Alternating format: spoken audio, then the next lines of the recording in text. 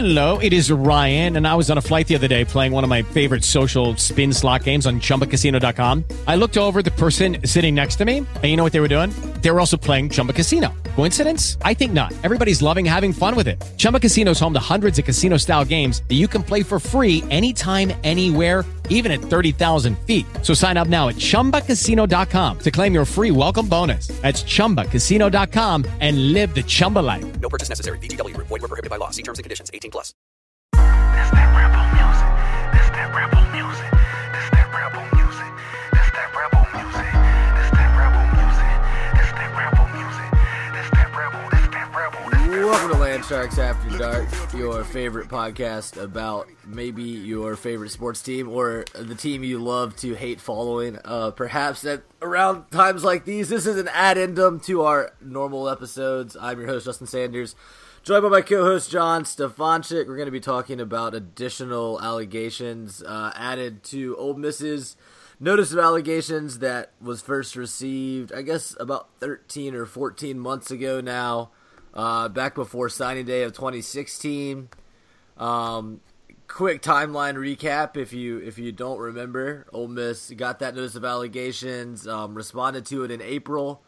Then draft night happened. Lots of drama there. I think as we talked about on the show, what most likely 199% sure what happened was Laramie Tunsil had a former, I guess you could call him an agent, John, someone that wanted to be an agent, someone that was going to represent Tunsil at the next level when he got drafted. That relationship deteriorated, likely due to influence from Hugh Freeze and his agent, Jimmy Sexton, a much more powerful, famous, well-known agent in the football world. Laramie, who of course is a very top-line prospect. He just had a great rookie season with the Dolphins. He's going to play a lot of years in the NFL, so it's not surprising that, Sexton would be interested in him as a client.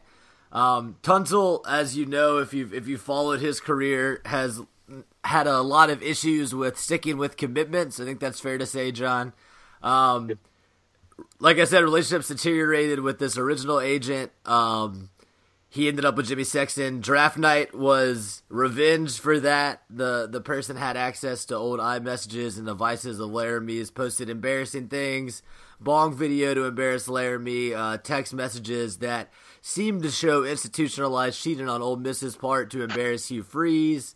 That caused the NCAA, quote unquote caused. You can be the own decider of if the NCAA was really done investigating at that point or not, to reopen the investigation. And then 9-10 months later, here we are, new allegations. They're quite damning on the part of the NCAA. Obviously, these are things that Ole Miss has to go in front of the Committee on Infractions still, argue their side of, try to get them reduced, all of that. But if the investigators get their wish, this is basically like a criminal proceeding. If the prosecutor gets what they're charging, the penalties will be catastrophic for Ole Miss's current program. Hugh Freeze assuredly will be fired.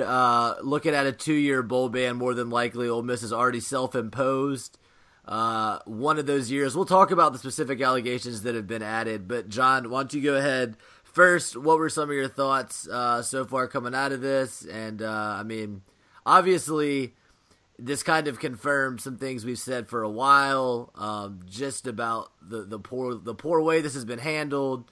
Ross Bjork did not look great in that video that Ole Miss released, the hostage video of the day of the new allegations. Obviously, Hugh Freeze looked pretty bad as well.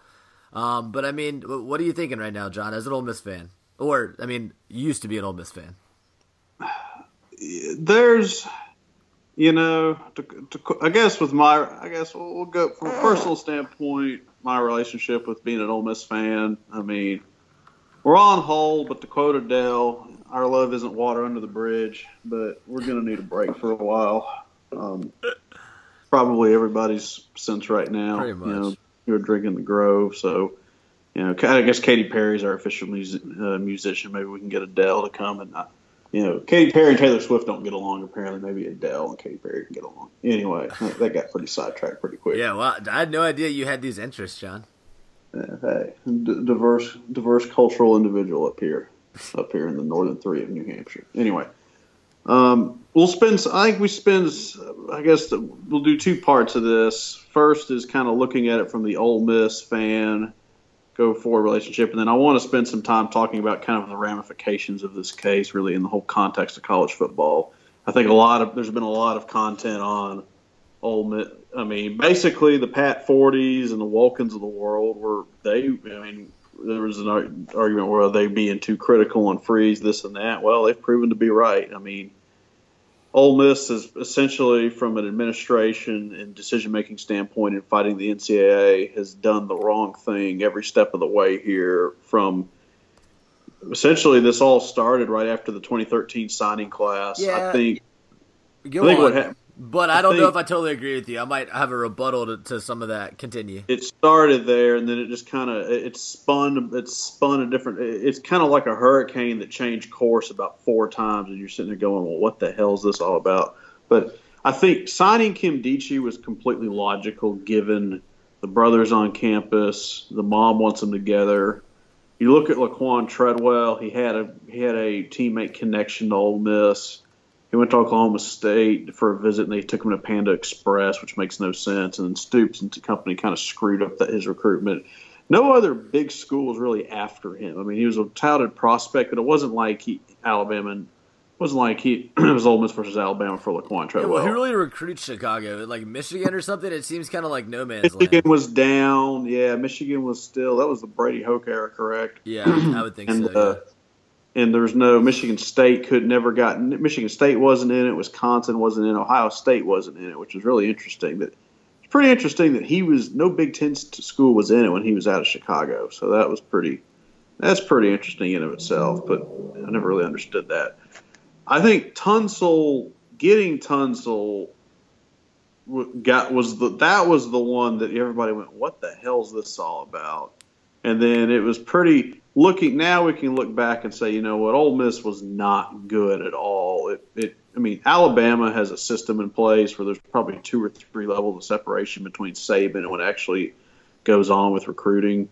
Where Ole Miss does not have that in place. I don't know if that's necessarily true. I think if Ole Miss didn't have that in place at any level, you would see a lot more than just the one allegation of Leo Lewis and Barney and the booster contact. Obviously, if that turns out to be, and we'll get into that, I think that's what this whole thing hinges on for Ole Miss, is that one allegation. I think it's allegation, is it 3 or 4? Whatever maybe? it is. Yeah, it's the 4th one. It's the 4th one they listed. The point is I'm trying to look at this from a whole Ole Miss decision-making process standpoint. Well, I think you signed a class. You signed a class that was not reflective of your record the past 5 years. But that class isn't what's in the allegations, is my point. But it started the NCAA bit. So let me tie this together.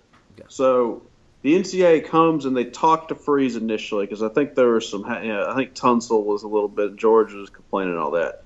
And Freeze, by all accounts, was not prepared and got really short and told them to basically go F themselves in so many terms. And basically acted like he didn't even have to talk to them. And for whatever reason, things got personal with the NCAA. And that's really because today it's pretty obvious that that's what's going on. That it's a personal vendetta against Freeze, which started in the spring of 2013. So step one, Ed Orgeron told his staff when he was at Ole Miss that if they were close to signing Joe McKnight. He said, if we sign Joe McKnight, we have to dot every I and cross every T, because there will be a full-bore NCAA investigation. Okay? Ed Orgeron knew this. And he knows a thing or two about recruiting. You know, he wasn't a good head coach, but he knew how to recruit. But Freeze and Bjork had no clue how to prepare for that from a perspective. But if that was true, if that was true, then that class would have been all over the NOA. And the Tunsil stuff happened a couple years later. I'm not saying there aren't obvious problems. It's one thing. The difference here, it's not the class. It's the NCAA and Freeze that started then. I got the NCAA wasn't able to prove anything. I'm with you on that. It's personal, and obviously the Leo stuff. If Ole Miss fries for that, if they have proof of Ole Miss cheating with the NCAA, already way up their ass, then that's extremely stupid. That's inexcusable. But I still think there's a huge disconnect in the narrative here, and that's why I take umbrage with this idea that even though Freeze is facing, at this point, a likely show cause, I still don't necessarily think that means the Dan Wolkins and the Pat Forties of the world, or even, the Rose Bowls and the Coach 34s that were predicting stuff. I still think a lot of that is personal feelings and anger and throwing stuff against the wall. And in this case, they were right about a personal vendetta, and that personal vendetta, was gonna result in bad allegations and penalties of some kind. But I still think that they are wrong when they charge Ole Miss with cheating above and beyond everyone else to get the 2013 class. So far, the worst allegation I've heard about the 2013 class is that Ole Miss deigned to try to pay Laramie Tunsil after he'd already been paid by Georgia. I mean, cry me a river on that one, man. Like, that's just that doesn't seem like that much of a moral quandary to me. Like, that just seems like what's going to happen in a stupid system like this. I agree with. You know what I mean? Like we can talk all day about the mistakes that were made that are going to lead probably to the end of the Hugh Freeze era, but I think it's a different conversation from this one where this NOA and all of this confirms this narrative, and guys like Bud Elliott at SB Nation who claim to cover recruiting full time, they buy into this narrative too. I refuse to believe that it's true based on all the evidence. That if Ole Miss really was the Wild West worst cheater in the country, I think you'd see a lot more than what's in this NOA, which is one recruit. This is one recruit that they got to testify against Ole Miss that was given immunity. That is driving all of this. I want to know what program in America couldn't be brought down with the right one recruit given absolute immunity and pushed on the right questions. It's just it's personalized enforcement. It seems like. I completely agree with all of that. I guess I should have stated this better. The 40s and the Wolkins can quote-unquote say they won on like 1/10 of what they wrote. Right. And then to the layman that kind of follows this off and on, they can go, they're going to come back in and look at, here's this NOA and go, wow. Because this stuff is to the average layman, it looks like Ole Miss was wrong. It's all innuendo. Like the reporting on it and the rumors and all, they all twist their words in a way so later, they can just adapt their narrative and act like, I knew this was coming all along. When in reality, like this investigation, like you mentioned, it's personal feelings. We're probably talking about less than 5 people here that are driving these things. And Hugh Freeze is one of them.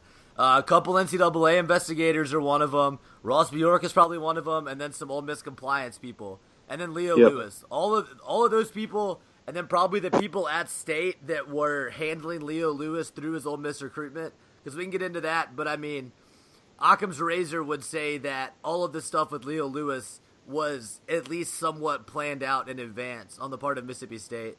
And not to be too conspiratorial, but that seems to be the most likely explanation for a lot of the strange things that have happened, a lot of the ways that recruitment went down.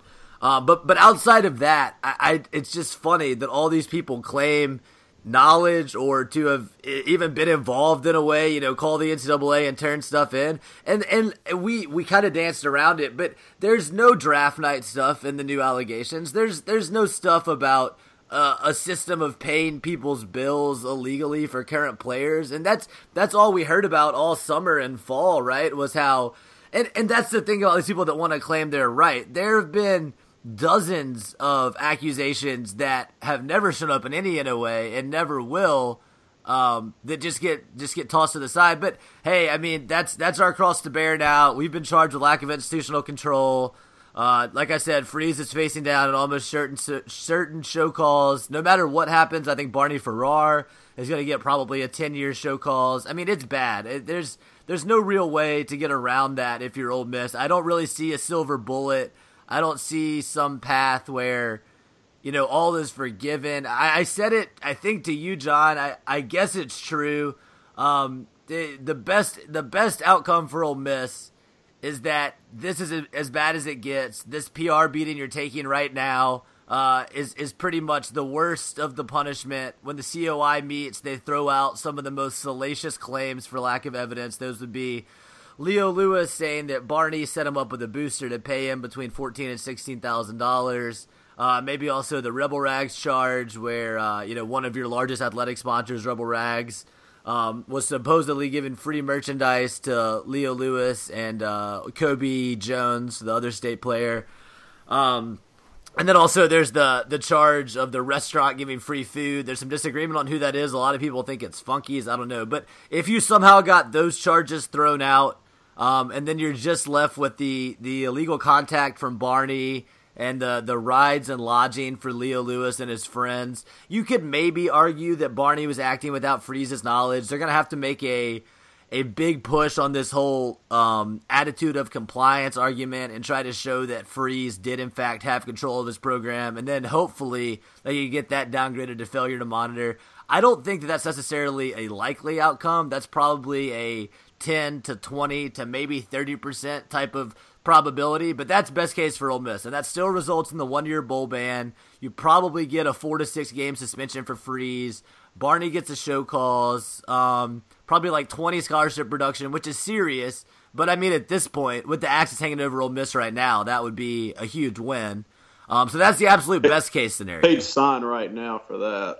Oh, absolutely. Absolutely. They'd sign right now for that. But the thing is, the NCAA isn't offering that. That's an outcome Ole Miss is going to have to claw and fight and win huge battles to achieve.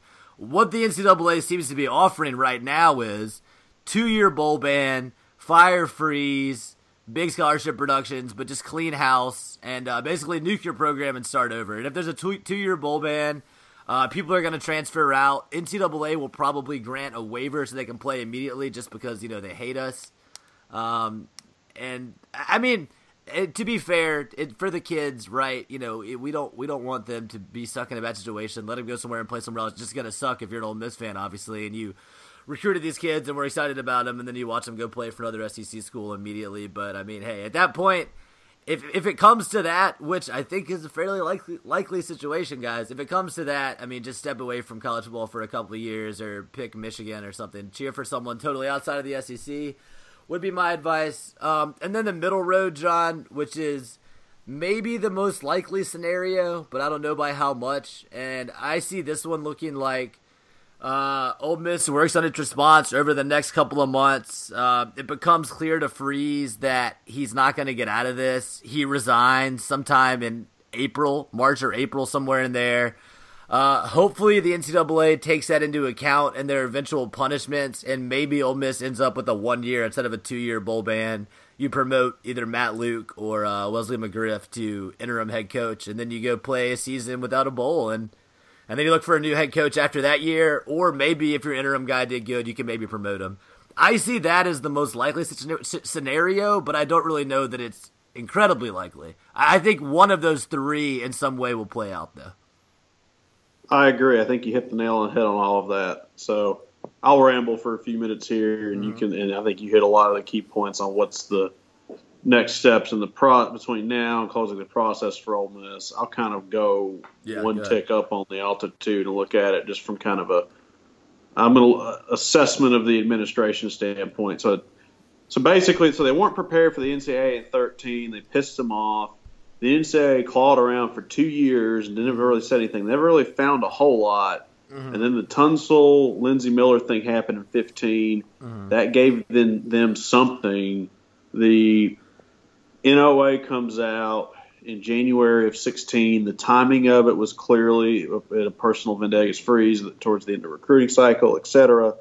But it looked like they were going to be able to, if that was the only thing, have some bruises but be okay.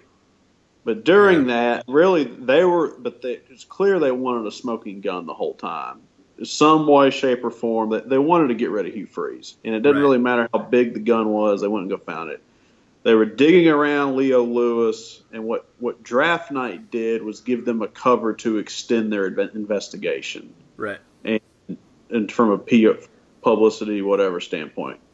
Because that was basically, let them extend, let's go give immunity interviews to Leo Lewis, let's give immunity interviews to Austin Golson, Kobe Jones, etc. So that's what this led to. Now, here's the thing. The Tunsil I look at Bjork, and it's like your coach wasn't ready to talk to the NCAA in 13, and then he had a really dumb tweet saying he's, it was very. Right. It was really obvious the NCAA wanted him, and then Freeze comes out and tweets. I forget exactly what it was on the Tunsil Lindsey Miller thing that fully supportive of defending. Basically so you're not talking about I'm not talking about the 2013 tweet. I'm talking about I don't know if it was was it a tweet or was it like a comment? It might have been a comment to a local reporter or to ESPN or something. It was like, we support Laramie. He was standing up for his mother. Or maybe it was a statement by the university. We were fully supportive of Laramie defending his mother. You just should have just said we're reviewing the situation. That was stupid. Yeah, too. but okay, here's Freeze's thought process. Tunsil at that point, he's not in trouble. He's not looking at being suspended for 7 games or whatever.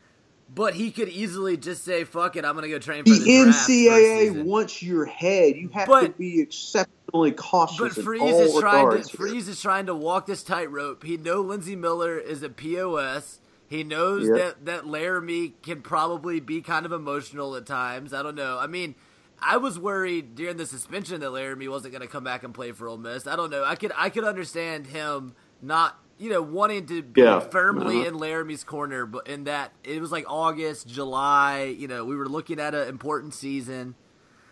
But yeah, it was dumb. I see all this stuff is really dumb in hindsight. Right. Yeah, you get into the details. So I'm just I'll just get to where I'm trying to go. What I'm trying to point out here is Freeze, Bjork, and Vitter have screwed up every key decision and preparation point through this entire thing with the NCAA. And I think Vitter, including this week, they put it's dead obvious if you're Vitter and Bjork at this point. Mm-hmm.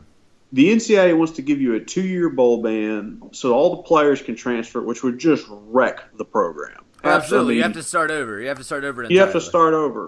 If you have to do what you need to do to negotiate down to a 1-year bowl ban, which involves throwing Hugh Freeze to the wolves. I think that's brutally obvious. Yet they come out with this Iranian hostage, or it's Bin Laden in a cave, take your pick, whatever generation you want to go with there from hostage videos. And ISIS, if you want a new one, whatever. And you cannot, you put a video out that says we are still fully backing our head coach. Well, that's who they want. Yeah. Just come out and either release a statement proactively and screw the video thing. Release a statement proactively that only has Vitter and Bjork, and we are responding, we are reviewing, we will notify you further when we have a formal response. But now they're telling the NCAA we're sticking by our guy, and you think I don't even know if the NCAA wants to even negotiate a 1-year bowl ban with these guys. But they're just going to say we're not even going to talk about this. We're going to, get to that point. So is it becoming? It's personal against Freeze. Is it now personal against the university? It's probably getting there. And Bjork and Vitter. I mean, any chance? I mean, the only way you could defend what they did would be if they basically, if the NCAA said there's no way in hell we're doing anything less than a 2-year bowl ban, which I refuse to believe. I think if you throw Freeze out and go up to like 20 scholarships, you can go to a 1-year bowl ban. I would think so. And the other thing that screwed up was Barney should have been put on administrative leave after draft night bid, because they knew Barney and Leo Lewis was the target. You can't tell me they didn't. They screwed that up. They left him on the road, and then they suspended him kind of quietly.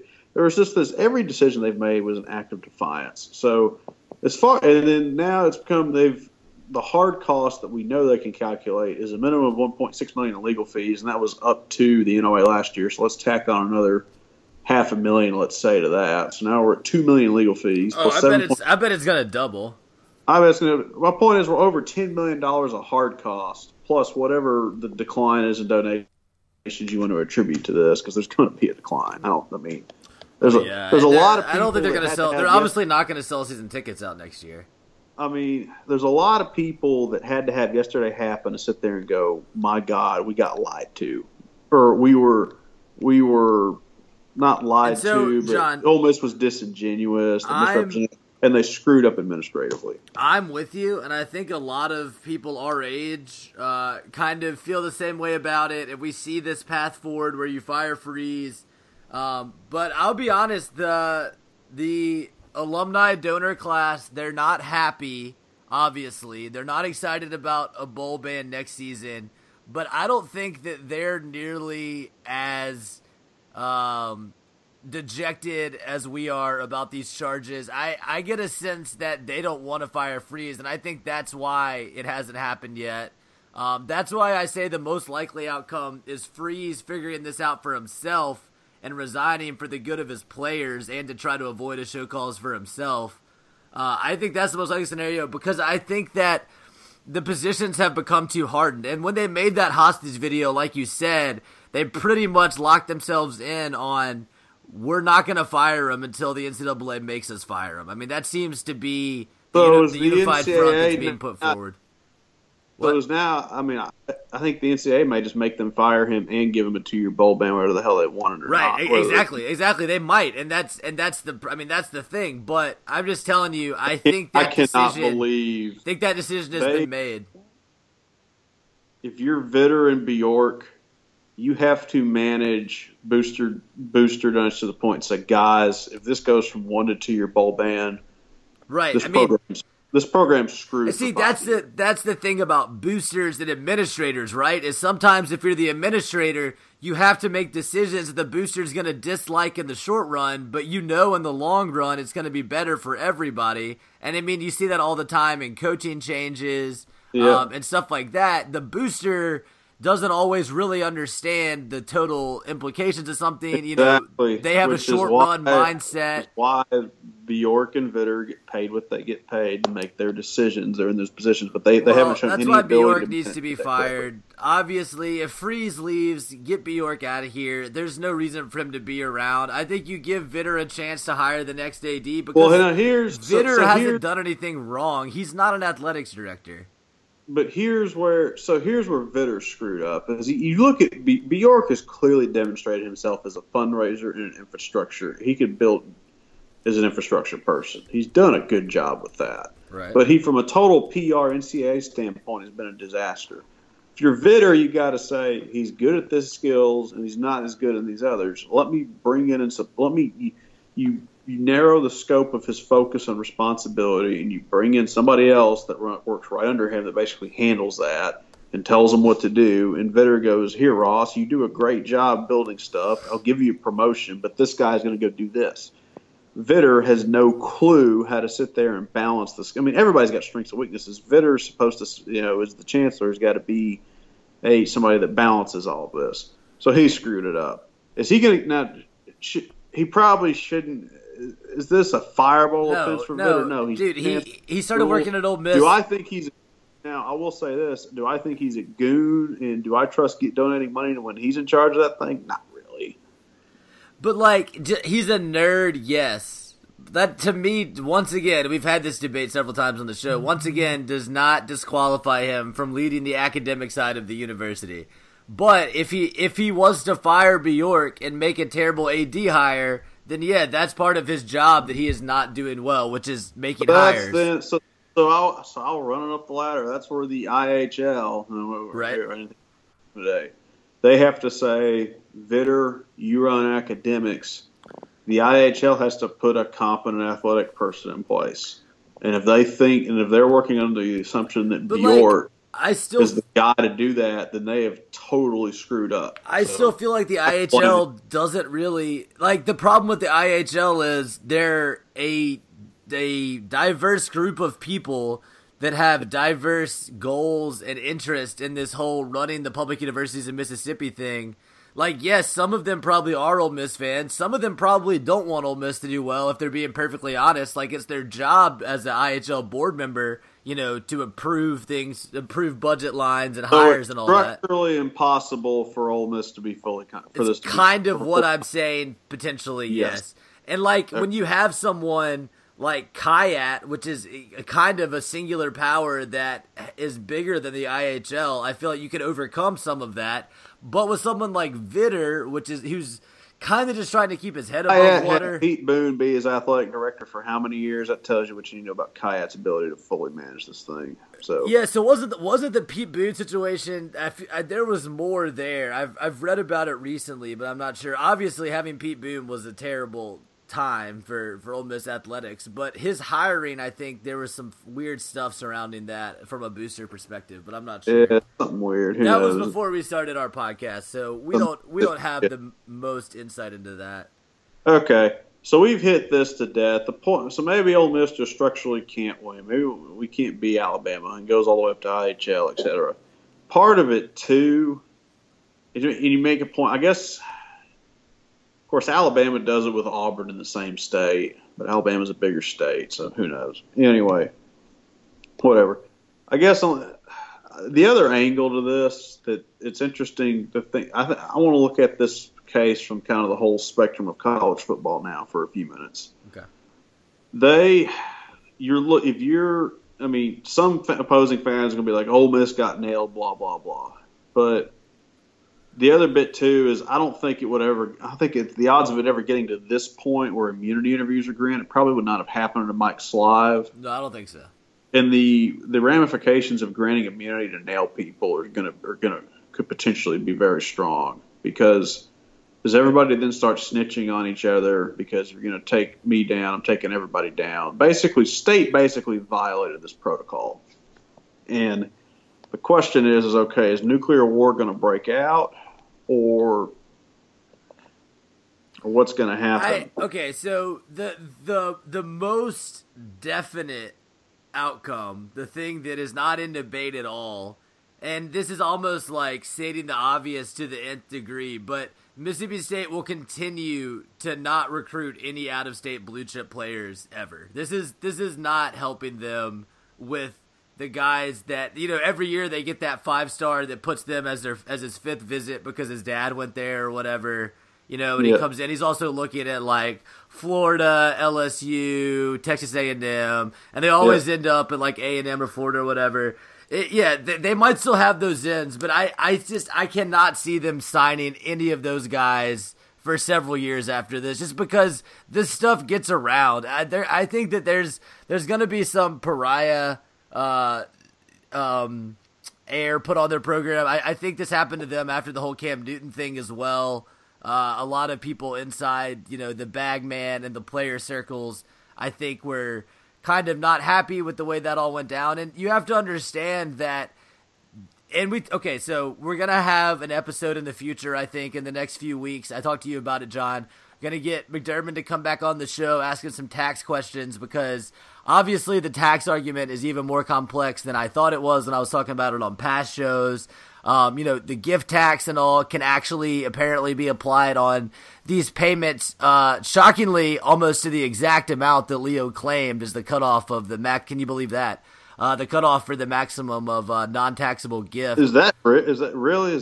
So he's right at the limit for that? Yeah, I think it's like 15 or 16,000. After that, it becomes like something that you have to pay taxes on. So that's interesting. No shit. But yeah, so we'll get more into the tax questions. But still, at the end of the day, if people start giving immunity interviews and talking about the nitty-gritty of the payments that go on in college football, it has bigger repercussions. And also, John, think about what it's like. This is one kid, Leo Lewis. What is he doing to the lives of 90 Ole Miss football players right now? And Hugh Freeze and Barty Farrar and all these people. Get on your moral high horse if you want, if you're a Mississippi State fan or something. But, do you really not believe that you gave Leo any money or Jeffrey Simmons? But is that really worth it to have the negative effects it's going to have on these people's lives? I guess to State and Leo Lewis it was. But I just think that's going to stick in a lot of people's minds in the Southeastern Conference. Players see this happening, and I think they see what's really going on. They know that either Ole Miss or State would have given them money if they wanted to go there. You know what I mean? They know that Ole Miss isn't some above and beyond paragon of cheating. And if Ole Miss was cheating so bad that players felt the need to rat on them, there'd be a lot more than one talking about it in the NOA. You know what I mean? And yeah, Austin Golson talked about hunting land or whatever, but they probably had him dead to rights on that. They probably had like a picture of him geotagged there or something. You know what I mean? Yeah, like, and that was a level 3. And that's so not the same. That's not the same as what Leo did, where Leo went above and beyond to make up new allegations. It wasn't like he confirmed one thing that they confronted him on. Yeah. And did you see Leo on his Twitter posted the Joker, some men just want to watch the world burn video. I mean, he's young, he's immature. I don't want to make sweeping comments on people's personal lives, but it seems like Leo doesn't necessarily come from the most stable background. His dad's in jail, which I hate to admit. He's impressionable. Exactly. I mean, that's obviously what I'm talking about, but he's impressionable in a big way. I think there are people in Starkville that have molded him into this mindset, but I don't think that this is a good decision for him long term either. Maybe he'll go on to the NFL and play a lot of years, but he made a lot of enemies for what gain? I don't really know. Yeah, that's a good point. I haven't thought about it from the Leo. He gained a competitive advantage in the Egg Bowl. That's pretty much it. I mean, like he's real. It doesn't seem like he's really righting a wrong here. Like this just seems like pissing in people's eyes. Mississippi State just wanted him to bust Ole Miss. It's that simple. Well, it's true. He'll be a hero to that fan base for forever, and maybe that's a life you can. He'll always be a hero in Starkville. He may not be able to really go anywhere else, but anyway. he can collect checks in the Houston Tire or whatever forever. Yeah, just like what's his face, the NFL guy, Chris Jones. Yeah, I mean, I just think it's a shitty thing to do on his part. I don't know what Ole Miss. I don't know how Ole Miss wronged him. It's hard for me to figure that one out. I'm not sure that they did, honestly. I just think it's spiteful. He was told to do something, and he's immature. You know. Well, and like we mentioned at the top of the show, it makes a lot of sense if he's actually being paid to do this stuff by someone in Starkville or some minister or someone. I mean, these things might all come with incentives attached. That would make the most sense. Still, that's probably true. Pretty shitty thing to do. Anyway, here's the thing for college football as a whole. I mean, I think we can safe to say if hypothetically Ole Miss starts snitching on state and others, is kind of we're going to get burned down. We're going to start talking against everybody, and then that leads to and then that starts leading all this downstream. Basically everybody starts snitching on everybody. Well, that then's going to does the SEC then cannibalize itself? Right. Which in turn would be, from the whole business model of college football, particularly with Alabama being involved, are you going to really threaten to destroy hundreds of millions of dollars of revenue, billions of dollars, up to how about $1 billion industry? Do we really want to get tainted? Because I think in the whole, there's a lot of, I think still at least a good portion of the majority of college football viewers across the country don't understand understand how how dirty recruiting is. Right. And that's a product. You listen to Stephen Godfrey's interview on Rebel Grove podcast. I heard an old one. I haven't heard a recent one. So he was on this week. Yeah. He was talking about he was talking about his Bagman article a couple years ago. Yeah, I've read it. Of course, everyone should read it.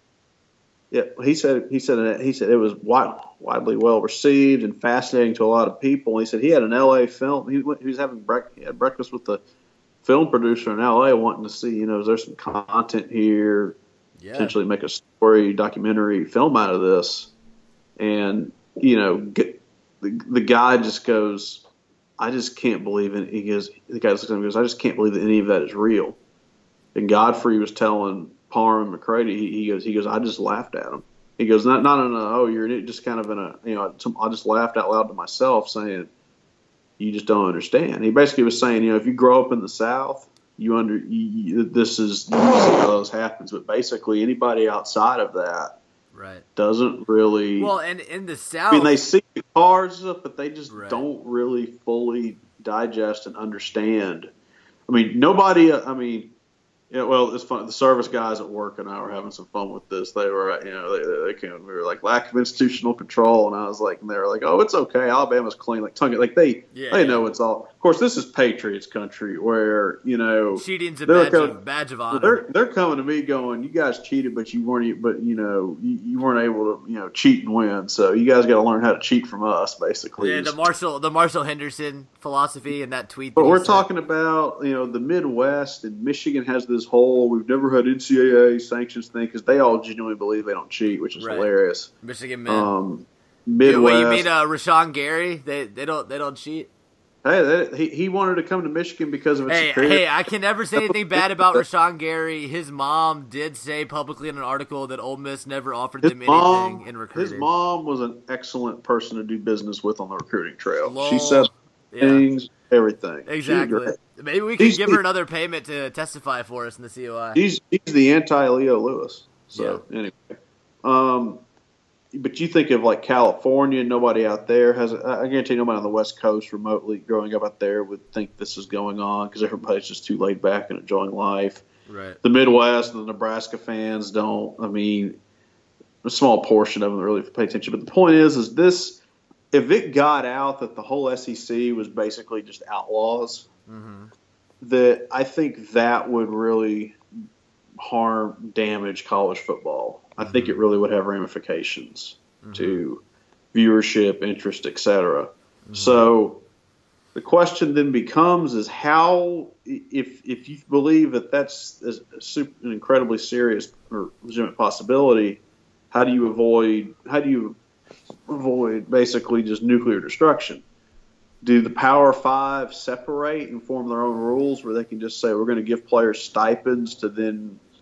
I just think I think you have to find a way to neuter the NCAA where they can still claim to be doing all this stuff, but they got to get off. They got to lose some of their power. They got to lose their high horse because what'll happen is these investigators that get in these they get agendas as they'll destroy it too. Yeah. They'll destroy their own revenue stream without even realizing it. I think the NCAA is not the smart. It is not. I mean, there's probably a handful of people that really understand it, but I think they're capable of shooting themselves in the head personally.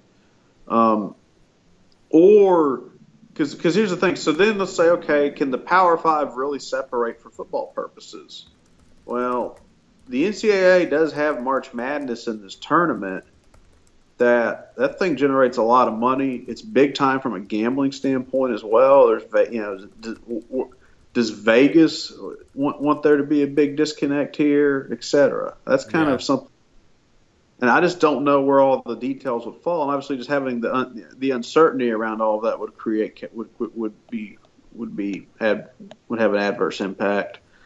So, which brings me to this: there's a lot of unknowns there. Is kind of the short-term hush-hush solution going to be? You know what? Hey, NCAA, we don't want you to go hunt down, investigate Mississippi State, Auburn, all these other schools involved. We just, just push this narrative that Ole Miss was out of control. Let's everybody drink that Kool-Aid. I mean, I think anybody reasonably have to look at that whole investigation and say, okay, well, if Leo Lewis got paid that, and then there's this alleged recording of him saying LSU and State offered this, you have to at least go investigate LSU and State, right? Right. You would think. We'll see. But is the NCAA then going to basically avoid doing that because they don't want to? Maybe they have pressure from outside, and then maybe they're smart enough. They say, you know what, we don't want to light the keg of dynamite. So. And then and then you walk away, and basically Ole Miss walks out of there getting totally screwed on this because they got snitched on, but then for other reasons they weren't basically able to have the. And that's probably what happens. That's most likely. And honestly, that's my guess at what happens. Because the rumors are that Greg Sankey has aspirations of being Mark Emmert one day, and I think at this point. The SEC and NCAA can kind of collude together to contain this to just nuke Ole Miss as long as they say from a public relations standpoint, because this is Ole Miss's backward, right? As long as they say Ole Miss is a 500 team and they jumped too high because they ran out of control and they did some bad things, and, right? But so they quote unquote cheated. And you're walking a tightrope again because you don't want to poke the investigators in the eye any more than you already have, but the only path forward that results in anyone getting in trouble other than you, and sure, maybe it's being petty at this point, but mutually assured destruction, right? Is who publicly release the tape. What's going to happen to the investigators though is they're going to get they're going to get a pacifier in the form of a big payout from Mississippi State, Alabama, Ohio State, all of the big schools that are traditional, the quote-unquote traditional powers, that if they win and get all the best players, it's acceptable in the eyes of the public. So, yeah. And Ole Miss fans, don't complain to me about, oh, well, how does anybody rise in college football? Dabo Swinney and Clemson found a way to do it, and they're not about to go get killed by the NCAA. So, well, but who is Dabo Swinney's most powerful rival, John? At Clemson, South Carolina's over there. South Carolina? Yeah, I think you proved my point, didn't you? Well, the point is Ole Miss should have been. I'm referencing Alabama here. I don't mean State is some power in the NCAA or whatever. I think they're a thorn in our side that was conveniently located in this in-state recruiting battle to take us down. But I mean, whether Alabama personally told the NCAA to go after us or not, as a school, I don't think it matters. There were a lot of pissed off boosters. There are a lot of Alabama fans in the world that don't enjoy upstart teams beating them, especially on their own field the year after. Between Alabama and Mississippi State, Ole Miss.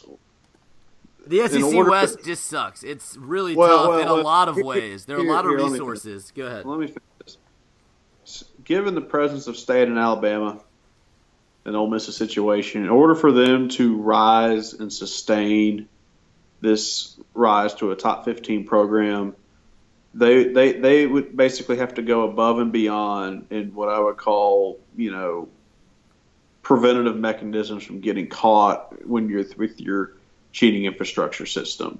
You had to realize that, we have to, maybe Alabama has 2 layers of separation between Saban and his boosters, for example. You're right. Ole Miss needs 3 you need the cheap and you need a stalwart. You do have a law school. You need a stalwart legal team to go out and just defend the hell out of this.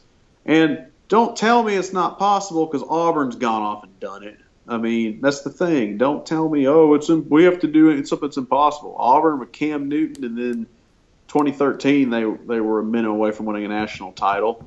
Now, they aren't as consistent against as Alabama is, because it's a pain in the butt to. Right. I'm not saying you're gonna, but the point is it's doable. And they've been able to put together championship classes and do it in a sound enough cheating way that they didn't get put on probation for it. And that's what Ole Miss is going to have to figure out how to do if they want to ever have that type of streaky Auburn success, which is probably the best you can hope for at this point. And it's gonna be 5 years or more after all of this, because these punishments are going to take a while to work their way through the system. Because I don't see how they don't screw it up to where they get a 2-year bowl ban at this point. It just. I think if Freeze resigns, there's a chance that they get a 1-year bowl ban, and then hopefully McGriff coaches and not Luke, just because that would be more exciting to have McGriff. I think there's more of a higher ceiling there, whereas Luke is just like your John L. Pitts type of interim guy that's just pretty boring. Yeah. I've seen a lot of people talking about Les Miles, John, for an interim guy. He's not working right now. That doesn't make any sense. I'd be happy with it. I mean, put one of the most liked college football coaches in charge of one of the most disliked programs. I mean, it's from a PR perspective. You're always talking about PR. It's not a bad idea. If you wanted to bring on Les Miles for 2 or 3 years for stability, people were saying even just for 1 year, maybe if he'd do it. I mean, we're talking about someone that can come in and put a new face on your program. I think you got to do it 2 years because you got to make it look like do it for 1. Yeah. More well, and then it becomes more the interim tag. You're looking to move on if you're Ole Miss and you're committed. Freeze has to resign. You have to get like Les Miles in as the interim coach for 2 years. That would be it. That would be fine. So yeah, and does the NCAA? If they're going to go negotiate just a 1-year bowl ban, does that involve Bjork losing his job too? I just don't know how personal it is with that. Maybe. I don't actually know how much. Common sense would say that the NCAA is going to look at Bjork and be like, "You're you're stalwart behind this guy that we just want his head. So damn it, you're in the way. We're taking. I don't know how much the NCAA cares about Bjork, but if Freeze's tenure ends in disgrace and failure, what has Bjork really done as athletic director other than facilities? Built the pavilion. We give him credit for that, but somebody was going to have to build that basketball facility at some point, Pete Boone regardless. could figure out how to get it done in a decade. Hey, Sam, here's a fact. Bjork built the pavilion. Yeah, and it had Raising Cane's. If we were a basketball school, that might matter. Mississippians can go to a new building next to Vaught Hemingway on the middle of their beautiful campus. He also got lack of institutional control charged at the school, John. I know you're joking, but it's obvious that their Bjork box of chicken and their soda. God, I've heard this joke. I know this joke. I get you. I got it. But I'm being dead serious. But still, we need to fire Bjork if Freeze is fired or quits. I mean, why not? I mean, what has he done that's so good? The pavilion is great. I love it. Football is in absolute chaos and shambles. He did not hire Andy Kennedy. He did not hire Mike Bianco, excuse me. In case, whatever. Just let it go. I don't know who you get. I don't know what happens. I don't know. I mean, do you promote one of his boring lieutenants? I don't know. No, you got to clean house. Or get rid of all the staff. Or you could just use you could use a popular term these days. You could drain the swamp. You could drain the swamp. Yeah. So, need to drain that NCAA swamp. Well, yeah. So that drain the Manning Center swamp. This has been your addendum to the original episode. As I mentioned at the top of the show, we are going to come back in a couple days here, talk about baseball, talk about some basketball. Obviously, Ole Miss beat State in Starkville on Tuesday. That happened kind of as you were recording that last show. It turned out to be kind of a fun game. We can talk more about it on the actual episode. Brian Tyree, my boy.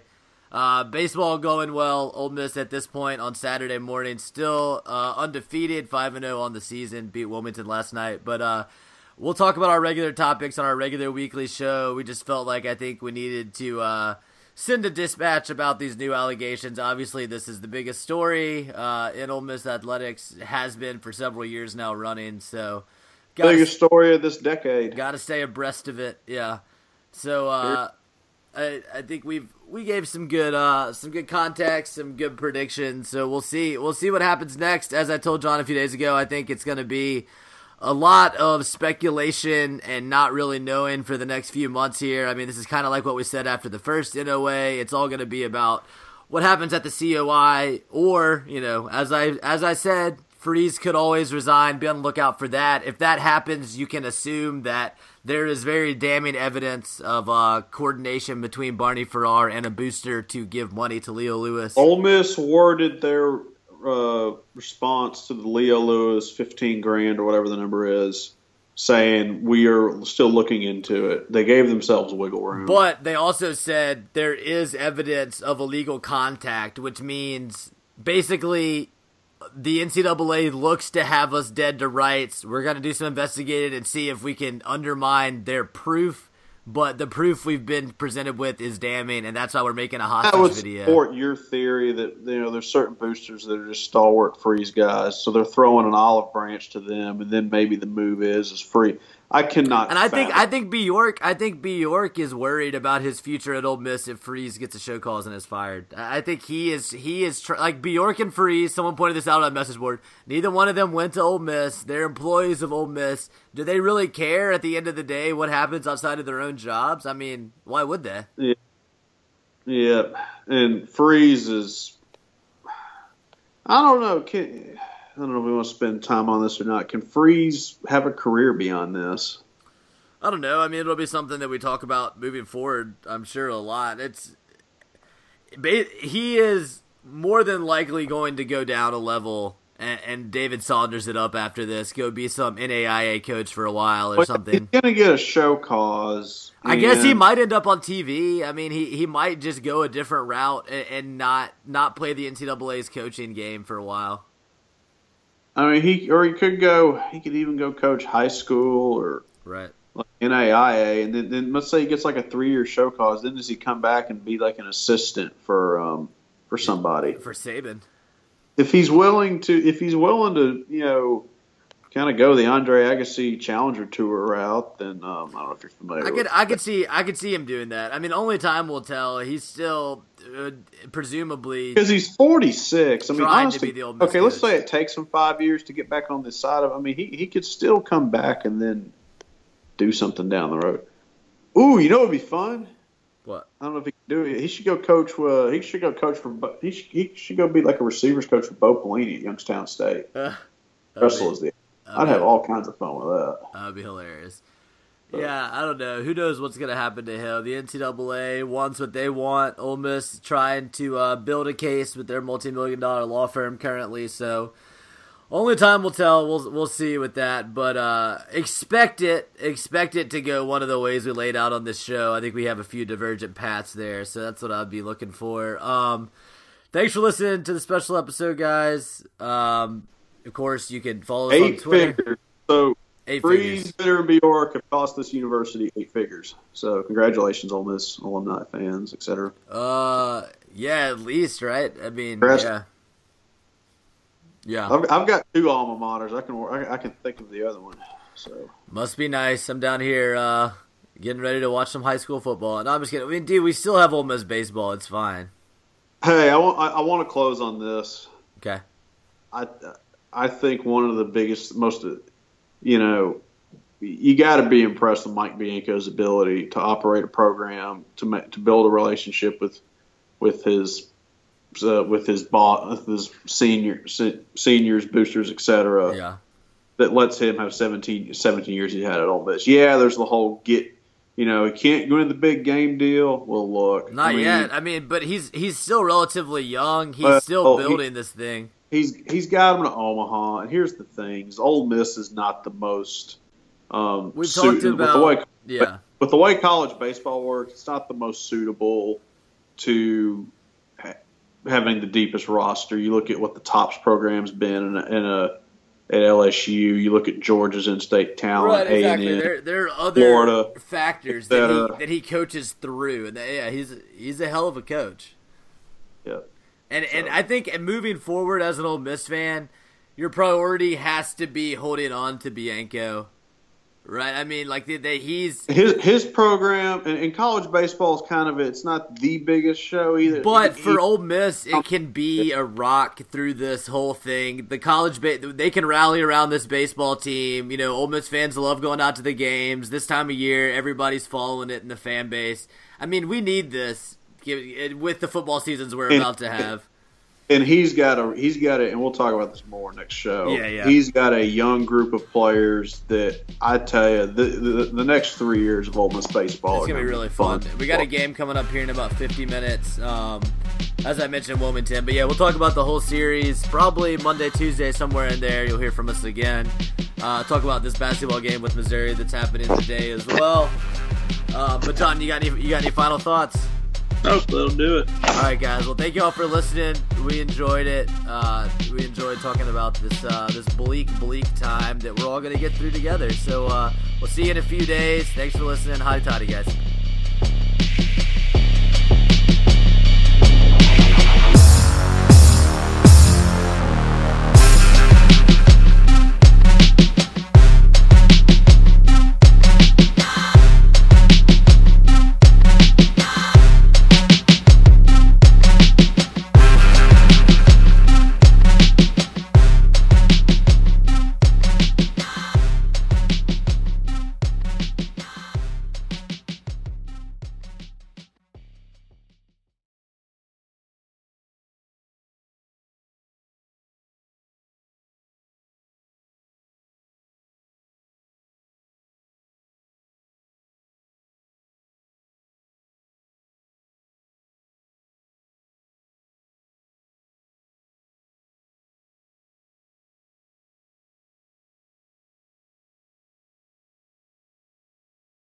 Hello, it is Ryan, and I was on a flight the other day playing one of my favorite social spin slot games on ChumbaCasino.com. I looked over at the person sitting next to me, and you know what they were doing?